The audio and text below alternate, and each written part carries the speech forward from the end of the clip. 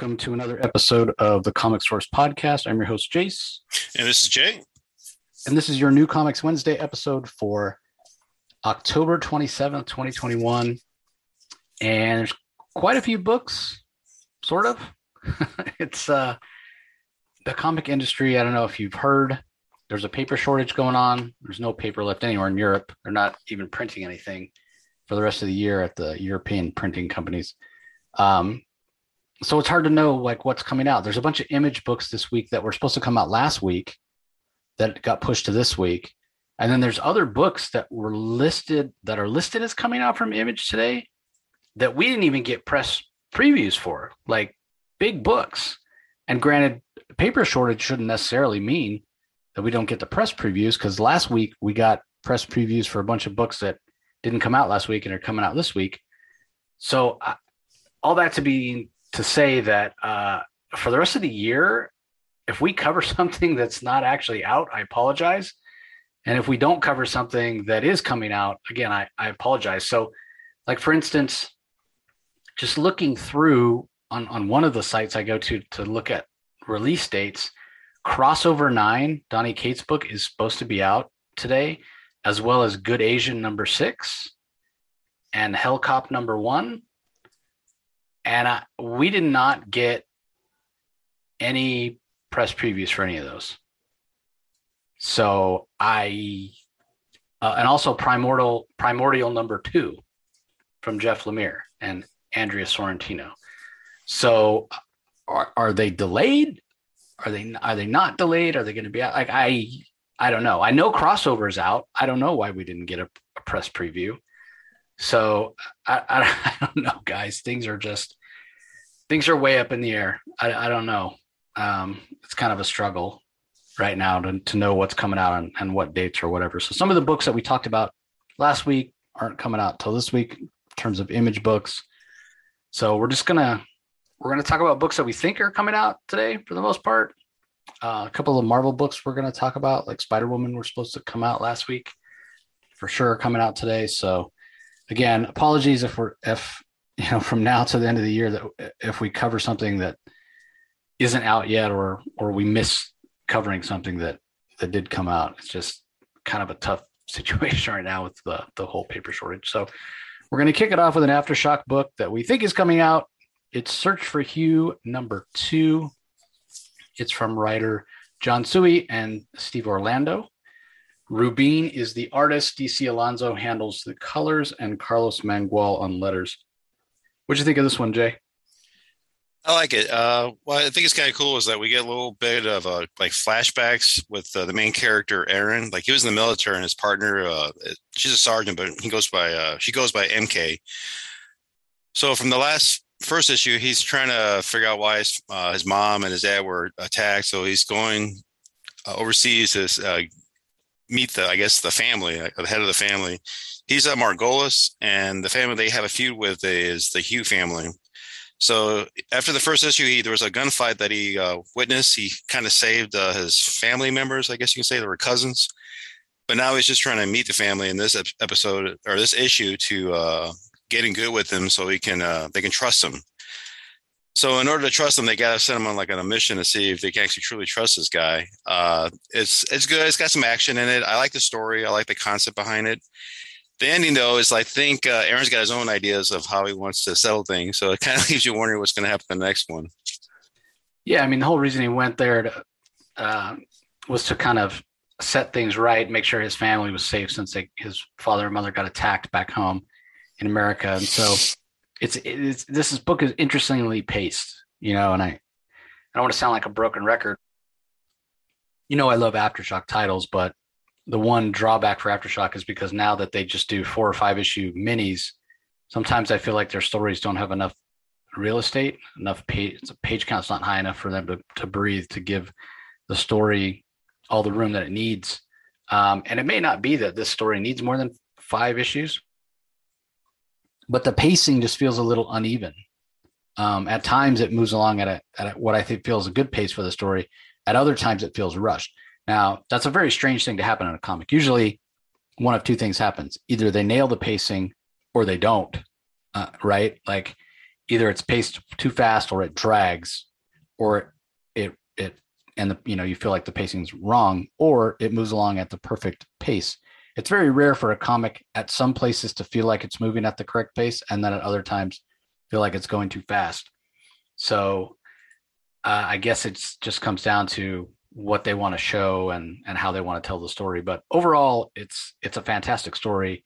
Aaron's a very compelling character, and I did talk a little bit about the first issue in terms of like Aaron's a soldier, but that doesn't make him like James Bond, right? But when we start seeing some flashbacks of what he was capable of doing when he was in the Army, Special Forces, I'm assuming, it makes sense what he's able to accomplish in kind of current time. So yeah, it's a good series. Definitely recommend checking it out. Okay, first book I'm going to talk about is from Image. It's A Man Among Ye. We're up to issue number 7. This is written by Stephanie Phillips. We have art by Josh George. Colors are by John Kalis. Letters by Troy Petrie. If you don't remember, it's basically the story of female pirates, real, actual, living human, of course, human, but real historical figures, Anne Bonny and Mary Read. And they got captured, and we saw in the last issue how they were able to break out, but they have a bounty on their heads, so there's plenty of people after them. Plus there's a twist with Mary's old captain, who was kind of her lover, I would say sort of like husband, but they never actually officially got married. But what I love about this series is, first of all, that it's continuing because it was originally only supposed to be 5 issues, but it sold well enough that they're continuing it. So I love that. I love the strong female characters. I love kind of the brutality of it. It is a reminder that back in this time period in the late 1800s, life was brutal back then, especially for women. And Stephanie Phillips doesn't pull any punches. She gives us strong female characters here. And although there's not a lot that we know with 100% accuracy about Anne Bonny and Mary Read, that the actual kind of ambiguity with what actually happened in their history is what allows for the creative freedom that Stephanie uses to paint a very rich and exciting story of pirates. So we see how Anne got together with I can't remember what his name is. Rockham, that's who it is. John Rockham, who was the captain on the ship in the first issue when we first met Anne Bonny. So we see how those two first met and got together, and then we kind of see where Captain Rackham is now and how he's coming after Anne Bonny. So I talked before about the change in artists. It's not quite as detailed, but I think Josh George does an incredible job of building suspense, and he handles the action really well. And this is not for the faint of heart. There's plenty of blood and violence, as you would expect in a pirate comic. So there's never enough pirate comics out there. So this is fantastic. It continues to be really good. Definitely pick it up. Definitely check it out. It's well worth your time. All right, here's another book that's near and dear to Jay's heart from Image and 12 Gauge Productions. It's Vinyl, issue number 5 from writer Doug Wagner. Art is by Daniel Hilliard. Colors are by Dave Stewart, and letters are by Ed Dukeshire. Is this the final issue? Are we down to the end here? I think we're getting close. There's a little cliffhanger at the end, so it's not quite there yet. But yeah, you're right. It's one of my favorite books because I like the storytelling. I like the artwork, the artist that does the work. It's bloody, it's brutal, and it's perfect for Halloween, I think. But I always like the gory stories. As we know from the last issue, we know that the main character has old timers, so he's got to have music so he keeps his memory fresh and going. So that's why he always has headphones on. A lot of his, his cronies have been taken out, and so as the cult members have been taken out too. So in this one, we have Rennie. She keeps a promise from the group called the Twins, which is kind of creepy what she does, but she made a promise and she kept it. The main character, I said, is Walter, and he finally gets to hear some music. He kind of gets that fanfare who he is. It's pretty good. There's a lot of blood. There's a lot of gore in this one, and the ending is really good because we get to see that, it's like the final stand for Walter. So it's going to be pretty good. I think the next issue is going to be pretty good. Yeah, it's a book. I say this every time. I definitely want to read it. I just have not found the time. I have so many books in my to read pile. It's extensive. So anyway, moving on. First Marvel book I'm going to talk about this week is Black Widow. We're up to issue number 12, written by Kelly Thompson, pencils by Elena Casagrande. Elisabetta D'Amico handles the inks, Jordie Bellaire on colors, Corey Petit on letters. This is your Eisner winning title for Best New Series this year. And this is a fantastic issue as a series is, it's an award-winning series. There's a reason for that. So we start off this issue with some kind of emotional moments between Winter Soldier and Natasha as it pertains to her husband and her son that she gave up early in the series based on the fact that she was wanting to protect them. And then, like I've been saying, for the past couple issues, this book has really felt much more like an ensemble book, almost more than a Black Widow title. Natasha is clearly sort of the linchpin that keeps these characters together, but there's other characters that come in and out. Like I said, this issue we have the Winter Soldier. We also have Hawkeye, the Clint Barton version. White Widow has been in the last couple of issues, as has Spider-Girl, and then a new character, Lucy Nguyen, who has kind of electrical powers. So based on the information that Natasha learned last issue about these twins kind of trying to manipulate things in San Francisco and put themselves as sort of the head of the crime family, that launches an investigation where Natasha puts this team together and she wants to find out what's going on. And so they head to a party, this really kind of swanky ball, if you will, or gala. And as usual with this cast of characters, you don't expect things to go well, and they really don't. But the best thing about the issue maybe is at the end where we're introduced to a new character, which I won't spoil, but there's even a little bit of back matter that says, who is this character? How come Black Widow fears him? And we get like a character design. And on the last page, when Natasha comes face to face with this guy and he says hello, there's a flashback to Madripoor years ago when Natasha had like the short reddish hair, more red than orange as it is now. And there's clearly history between these two characters. So when you think about Black Widow, and certainly the way Kelly Thompson has portrayed Natasha in this title specifically, you're talking about the best fighter in the Marvel universe. Maybe the argument could be made that Captain America's up there as well. Maybe they're equal. Maybe one's slightly better than the other. It doesn't really matter. But the point is, as formidable as Black Widow is, this new character is somebody she's scared of, somebody she fears. So, I mean, it's just fantastic. The way this character is presented, kind of the mystique around them, I thought it was brilliantly done. And what it does is it makes you want to read the next issue immediately. And we get a peek at the cover as well, the Adam Hughes regular cover for Black Widow 13, which Kelly Thompson shared maybe a month ago or so, which is just a fantastic cover. And again, it goes to show just how formidable this new character might be. It's absolutely fantastic. So, I continue to love what Kelly Thompson and company are doing on Black Widow. And I know I've mentioned this a ton of times, but it's worth mentioning again that Elena Casagrande has leveled up in terms of just doing incredible artwork on this series.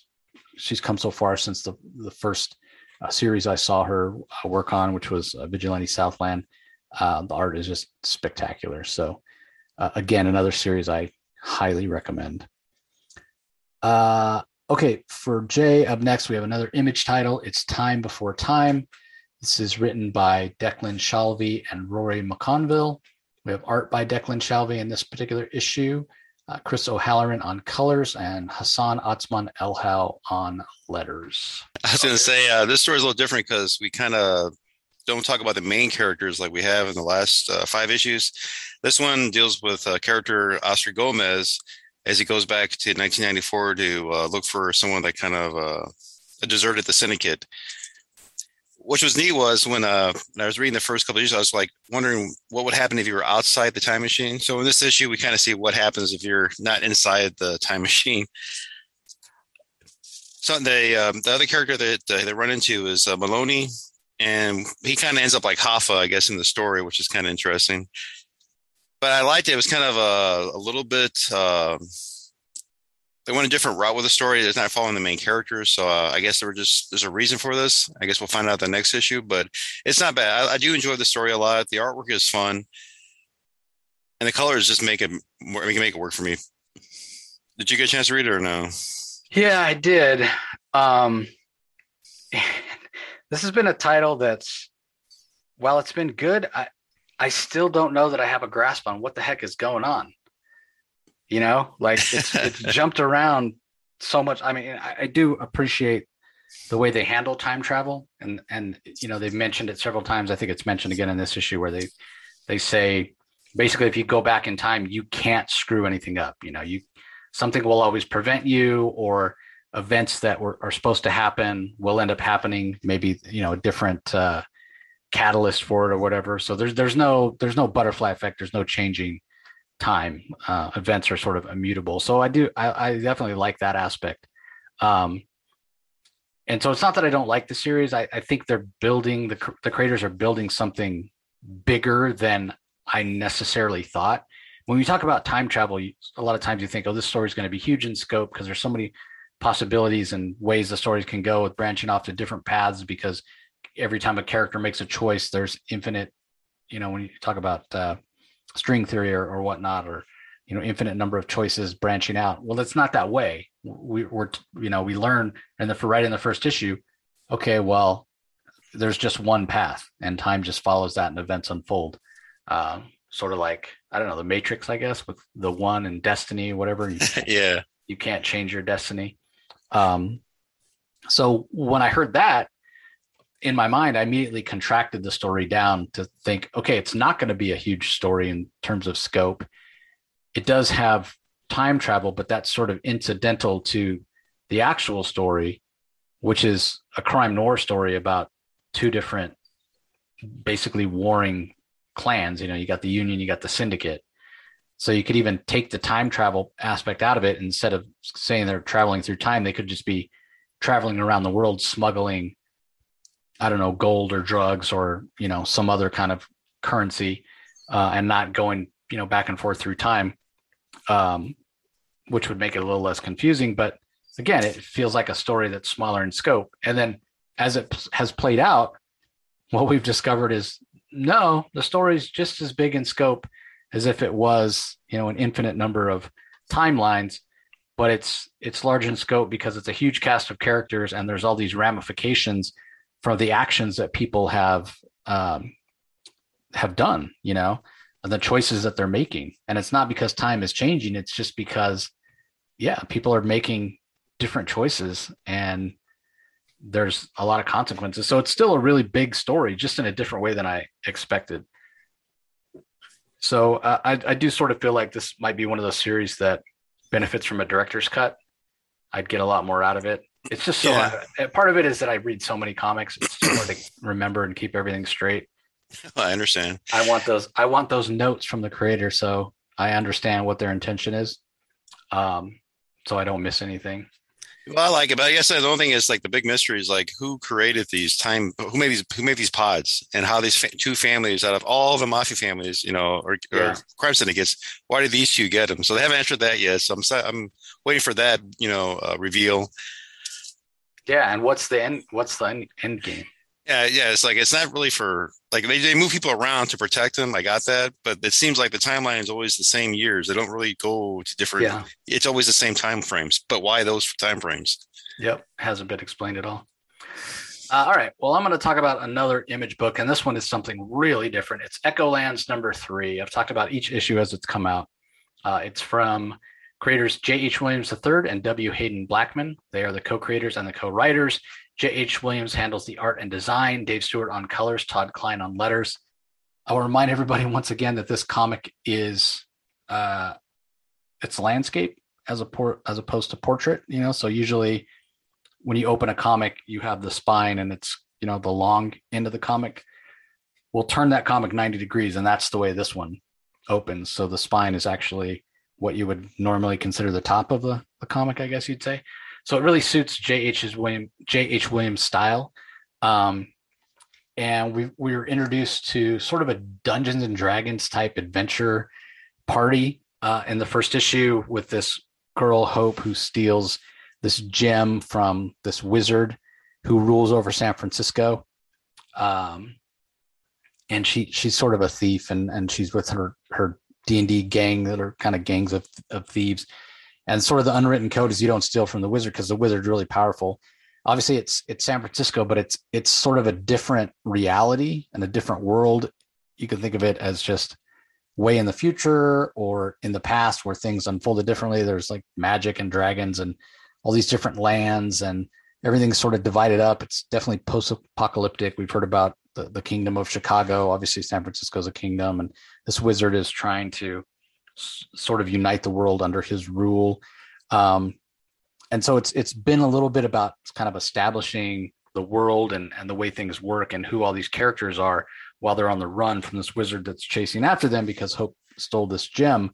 And that's been what's been going on for the first couple of issues. But in this issue, we're introduced to a place called Treasure Island for the first time, which very much looks like, and I don't think J.H. Williams did this on purpose at all in terms of just because the Eternals movie is out right now, but it reminds me a little bit of Jack Kirby Eternals and a little bit of Jack Kirby Fourth World. It's clear that that J.H. Williams is pulling in inspiration from things that Kirby has done in the past. There's also inspiration from some like old classic horror movies where some characters that are portrayed in black and white, and he calls them the monochrome morons because they're black and white. So, it's a limited color palette. And so I just really appreciated that J.H. Williams is building this fantasy world, this fantasy adventure world, and he's mashing up all these sort of beloved, amazing, like pop culture nerd stuff, like Jack Kirby. That's bringing out all kinds of comics. Like I mentioned how the party feels like they're a D&D adventure group. And then at the end, one of the characters ends up separated from the rest, and he ends up on this island where there's this giant figure that appears to him, and I won't spoil what the figure looks like, but all I will say is it's bringing in yet another kind of very classic sort of nerddom, so I wouldn't be surprised if in the future we see things like video games show up, or God, I don't even know, like baseball cards or music, and so in that way, it's not completely dissimilar from Undiscovered Country, which has been celebrating Americana in a different way from Scott Snyder and Charles Soule, or Crossover, which has been celebrating in a different way.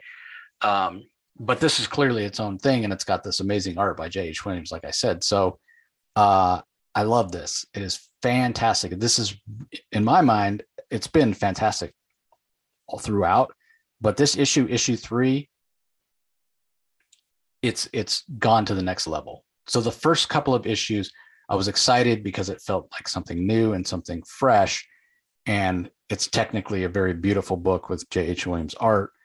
But this third issue has raised it up from just being a technically very good comic that you want to read and appreciate for the craft to being like, okay, this is really cool. I can't wait to see what kind of classic nerd thing J.H. Williams is going to bring in next. Is it going to be, video games? Is it going to be, I don't know, like classic toys?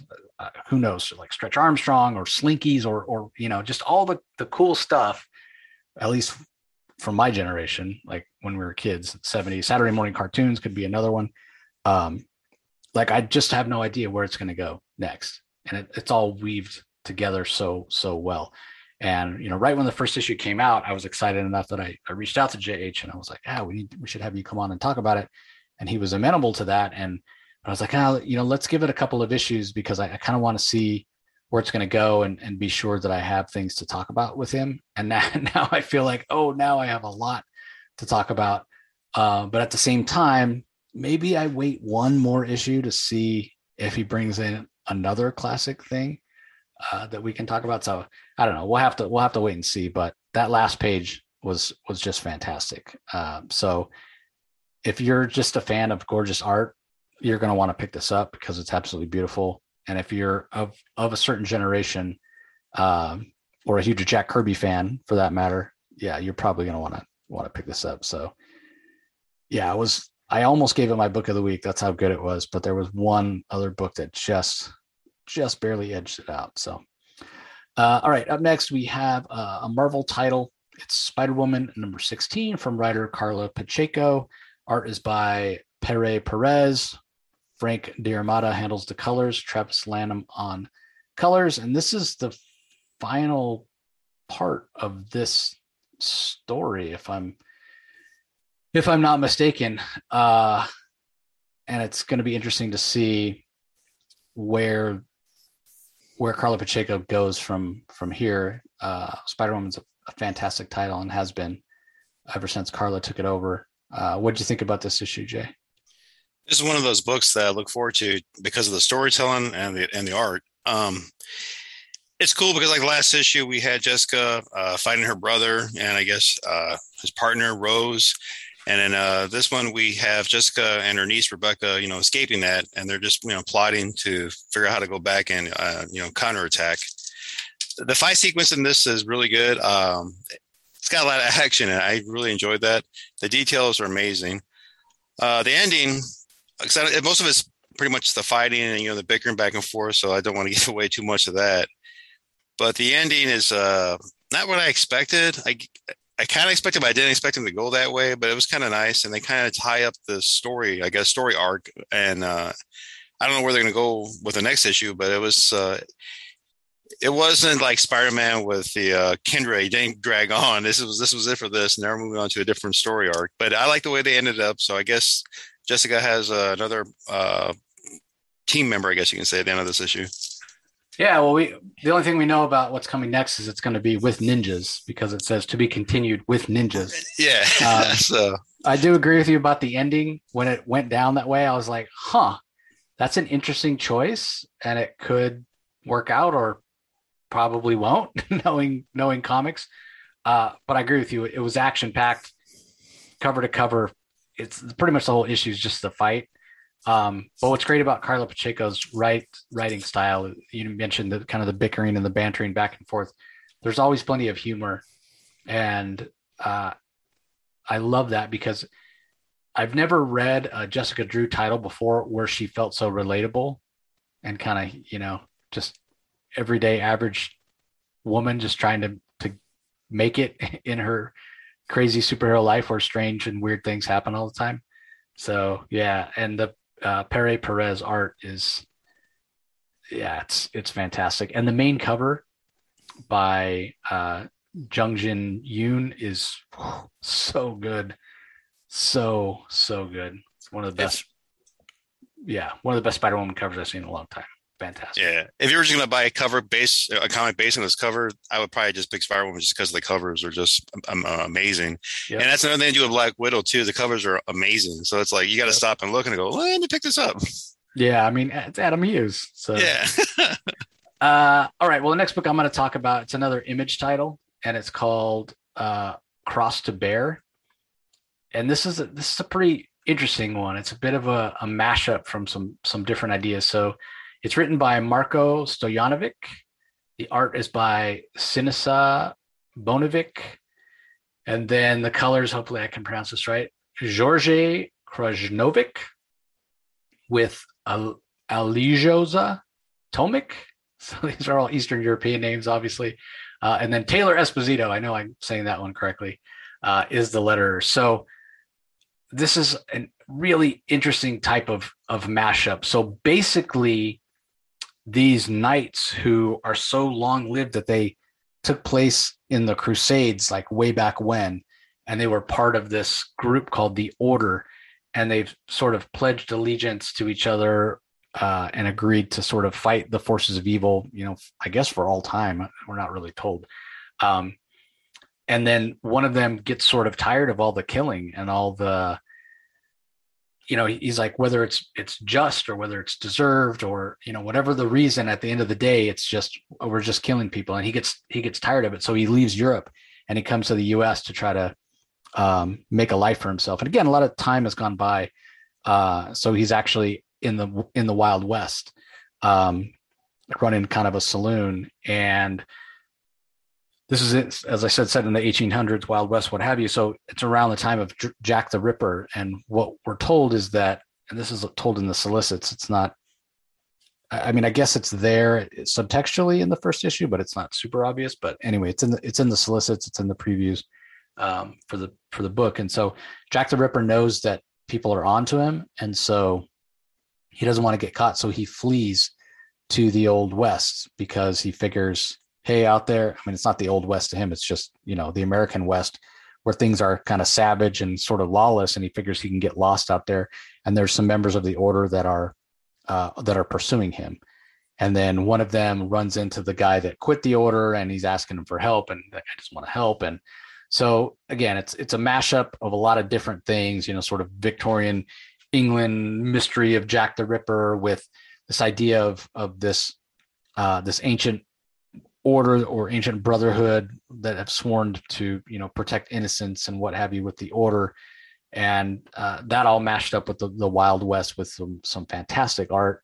The main cover is just gorgeous to look at, with all kinds of detail. And it's a very sort of moody book in terms of the colors, even when we get out to the West, where you normally think of things being a lot of sort of brighter colors, but obviously some browns and tans and whatnot. But even the scenes there are at night, and so it's much more subdued, and it helps set that mood of thinking of this as sort of a secretive order, and a secretive tale with people that sort of live in the shadows, which also sort of suits Jack the Ripper, who definitely attacked from the shadows back in the day. So just another example of Aftershock giving a voice to a lesser known name as far as a creator. I haven't heard of this writer before, Marko Stojanovic, but he clearly has passion for the story. I remember when Aftershock sent out the press release a few months ago, and Marco was talking about his love of Westerns, where he grew up in Europe and seen Westerns on television in the afternoons in black and white, and how it was a big event. All the men in his family would gather and they'd watch these American Westerns, and how much it sort of inspired him and whatnot. So again, it's a great title, very much worth your time. I recommend picking it up, as I do with most Aftershock titles. All right, on to Jay's last book. It's from Image. It's a Top Cow book. Speaking of the Old West, we've got Saint Mercy #3. This is from writer John Zur Platten. Art is by Attilio Rojo. Letters by Troy Petrie. So if you haven't been following along, this has been telling the story of this girl named Mercy, who's sort of this reincarnation in the Old West of this ancient Incan girl who supposedly got sacrificed in the Peruvian mountains 500 years ago to their god.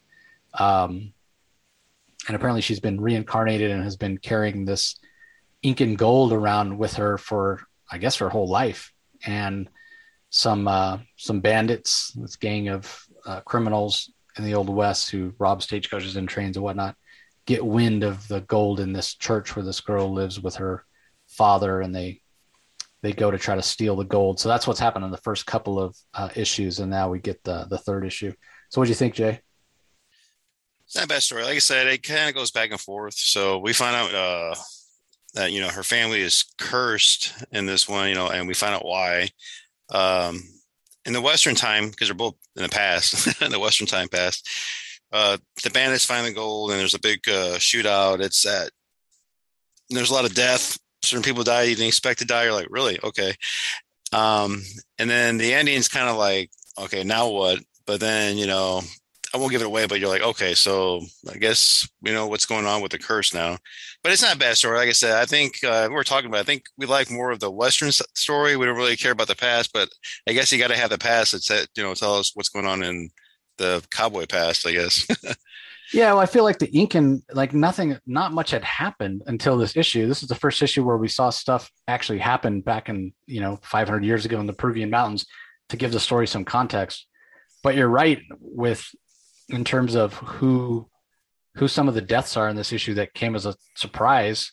Like, no, I don't want that person to die. That person's been an interesting part of the story. But what it feels like is it feels like I mean the whole the title of the book is called Saint Mercy, and it hasn't felt like Mercy has been a character with a lot of agency. She hasn't felt like the main character of the story. You can almost argue that the posse, the criminals are the main characters, or the sheriff who's been after them is the main character.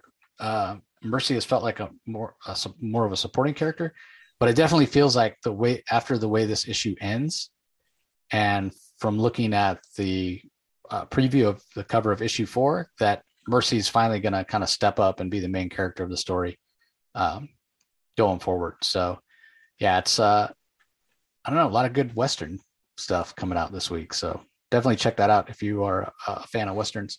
All right, my last book I'm going to talk about, it's my book of the week. It's Inferno #2 from writer Jonathan Hickman. Stefano Caselli is the artist. David Curiel does the colors. Joe Sabino on letters and Tom Muller on design. This is the last X-Men story that Jonathan Hickman personally is going to write. You're going to see his fingerprints on the X-Men corner of the Marvel Universe for many years going forward. He's the one that set up the teams, the creative teams, and the people who are writing the books going forward, and they're all kind of following his plan and his outline and whatnot. But he's moving on to other stuff, so this is the last story, and it's sort of a fitting one because he's going back and pulling so much from a lot of the ideas he put in Powers of X and House of X. These ideas and plot threads and whatnot that we were first introduced to, all the couple years ago when he did it, 2-3 years, whatever it was. And a lot of them he hasn't touched since. And now we're getting all of those plot threads picked back up, and it's fantastic because I don't think anybody does the sort of the politics and the interpersonal sort of relationships and idiosyncrasies and interactions better than Jonathan Hickman. And he raises like really interesting questions, and he portrays both sides equally well. So you can see why characters have the motivation to do what they're doing, and you can also see why characters who are opposing them, like what their viewpoint is. So it's all about living in the gray, and Hickman just presents it sort of unbiased without making us feel like he's choosing one side or the other. Like when you read this, it's like, okay, who's the quote unquote good guys here and who's the bad guys? You know what I mean? Because there's different factions and they all have their own ideas about what's best for mutant kind and whatnot. So, I mean, I don't want Jonathan Hickman to leave the X-Men corner of the Marvel Universe, because we get, when he's sort of the showrunner of it, we get stories like this, and I think we need stories like this, and they're fascinating, and they make you think, which are some of my favorite sort of stories. And a lot of the best comic stories I'm reading right now aren't coming from the big two.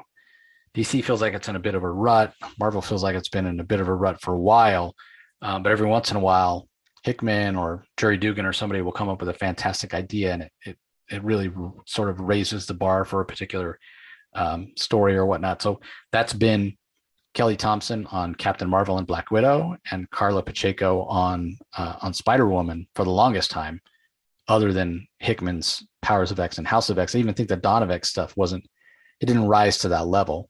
It was a little more paint by the numbers, but with this Inferno series, I feel like Hickman's back firing on all cylinders, giving us one last awesome send-off with the X-Men. So had to give it my book of the week. And the art is fantastic as well. Super detailed, great color work, very evocative of that House of X, Powers of X style.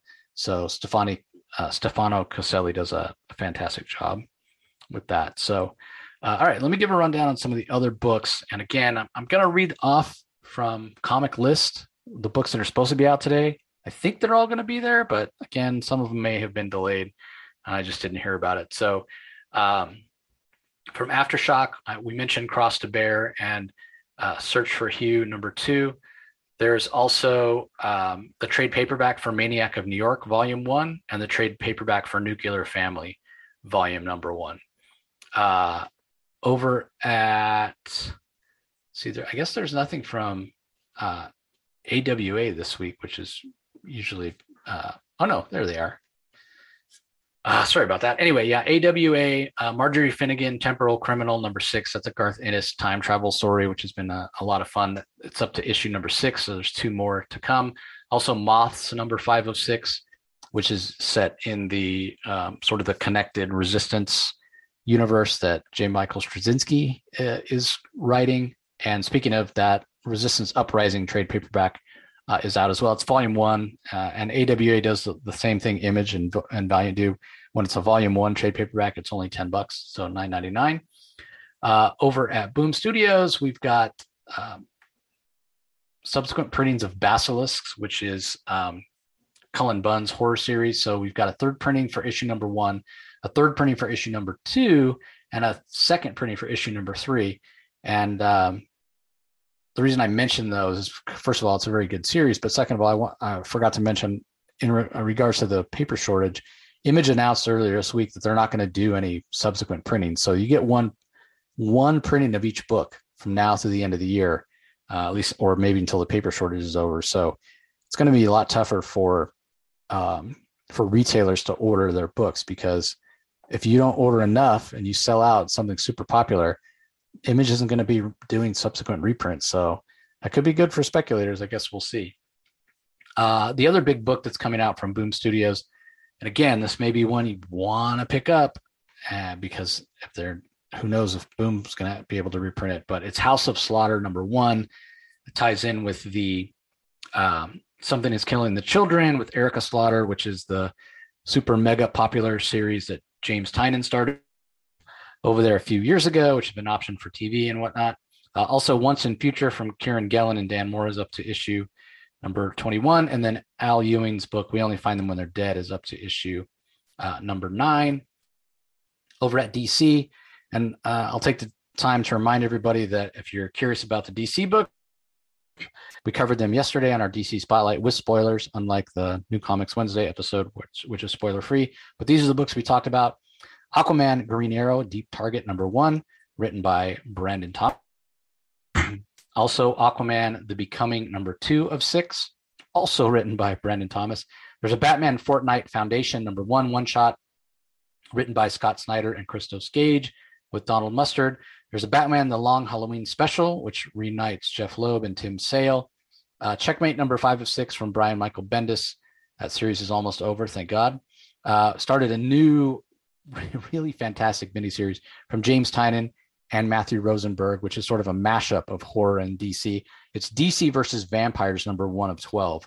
Definitely had a little bit of a Deceased feel, but a little bit more humor. It's outside of regular continuity, and the first issue was a heck of a lot of fun. The second issue of Deathstroke Incorporated from Joshua Williamson.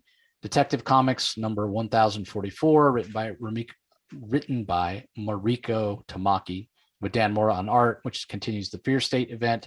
Harley Quinn #8 from Stephanie Phillips, art by Riley Rosmo, also a Fear State tie-in. We've got Robin #7. We've got Task Force Z #1, which feels a little bit like Suicide Squad, but if the Suicide Squad were inhabited by resurrected Bat family villains and led by the Red Hood. And if that sounds as crazy to you as it did to me, you're going to love it, because I sure did. It's written by Matthew Rosenberg. Fantastic art from the trio of Eddie Barrows, Eber Ferreira, and Adriana Lucas on colors. Wonder Girl #4 is finally out. Came out yesterday as well. And then Wonder Woman Black and Gold #5 of 6, which I really hope DC takes a break from doing those limited color palette books once Wonder Woman Black and Gold comes to an end. But I guess we'll have to wait and see. Okay, over at Image, like I said, I'm not sure which of these is coming out tomorrow, what's actually going to be there, what came out last week. So I'm just going to run down what's listed here. Ant #1 from Eric Larson, which we covered last week, and some shops got last week, some shops are getting this week. Chew #9. I mentioned Crossover from Donny Cates. I think it's coming out. We didn't get a press preview. I'm not sure why, but I know my local shop got one or got that book in. So that's going to be out tomorrow. Hell Cop #1. Again, don't know why we didn't get a preview for that. Good Asian #6 of 10 from Pornsack Pichachot. Alex Stefani on art. Again, I don't know why we didn't get a preview. I haven't heard anything. I haven't seen it. I don't think my local shop got copies.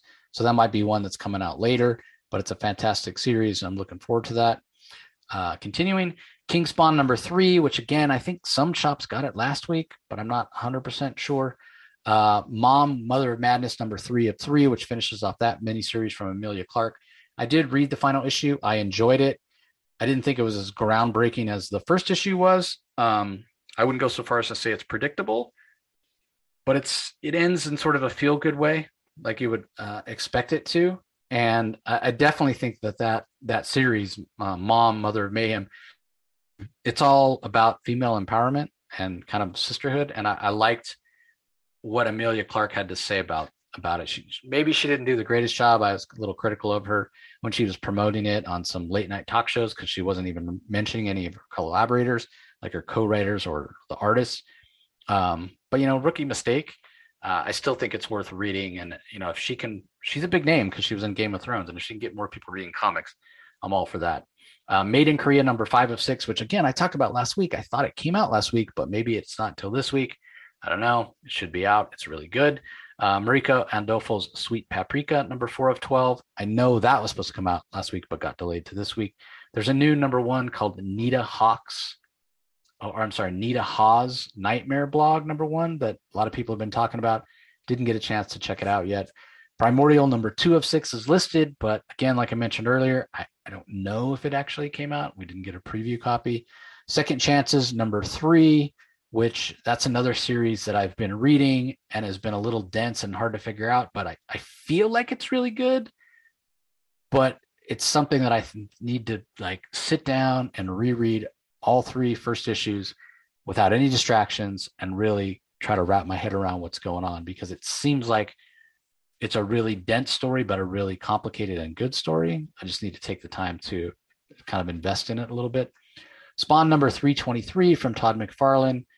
Walking Dead Deluxe #25 from Robert Kirkman. Again, if you're not familiar with Walking Dead Deluxe, it's basically reprints of the black and white, one of the most popular comics of the last 20 years, but colored. So this is Walking Dead issue #25 in color instead of black and white. Okay, over at Marvel, in addition to the books we talked about, we have Amazing Spider-Man #77, which continues the Beyond storyline with Ben Reilly as Spider-Man and Peter Parker stuck in a coma in the hospital. Daredevil #35, which brings the multiple Bullseye clone storyline to a close. I did get a chance to read that one. I'm not sure how I feel about it yet.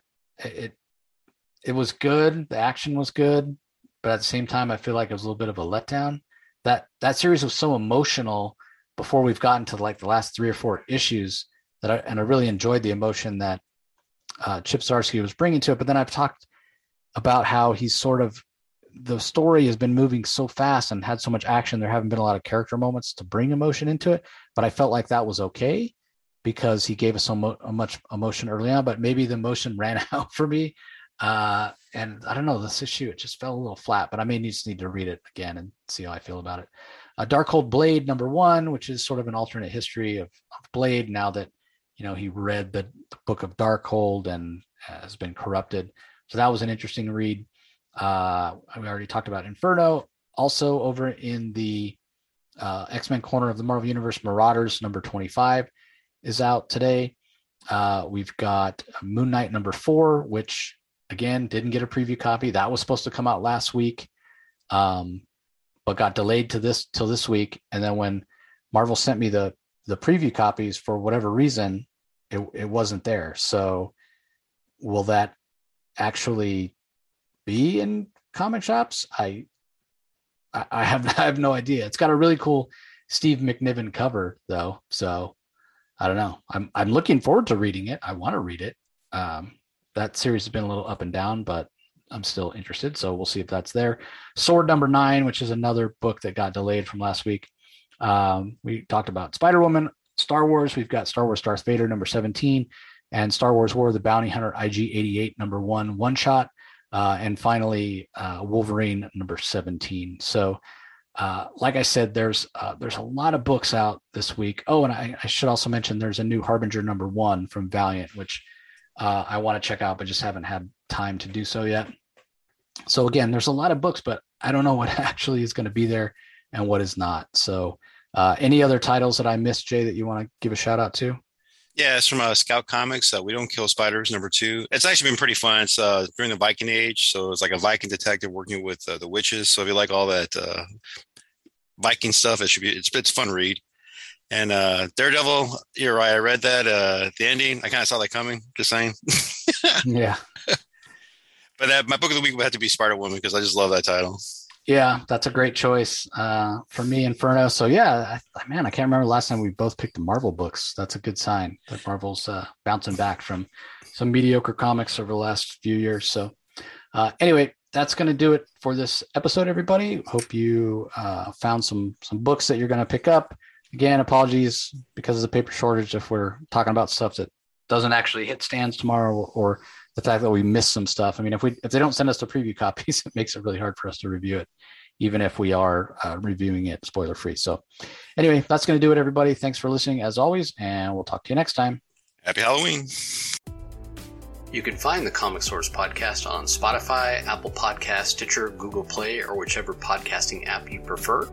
Please tell all your friends about us, subscribe, and rate us. The ratings really help with our visibility and our ability to reach new listeners, especially 5-star reviews on Apple. Also be sure to visit us at lrmonline.com to join the conversation, access the show notes, and discover all our other great pop culture content. If you want to email us, the email address is thecomicsourceblog@gmail.com, or you can follow us on Twitter, twitter.com/thecomicsource. Do a search for The Comic Source on Facebook and Instagram to follow us on those social platforms. All 3 spots are great places to find out when we release new episodes, as well as follow all our convention coverage. So once again, we want to thank everyone for listening, and we'll talk to you next time.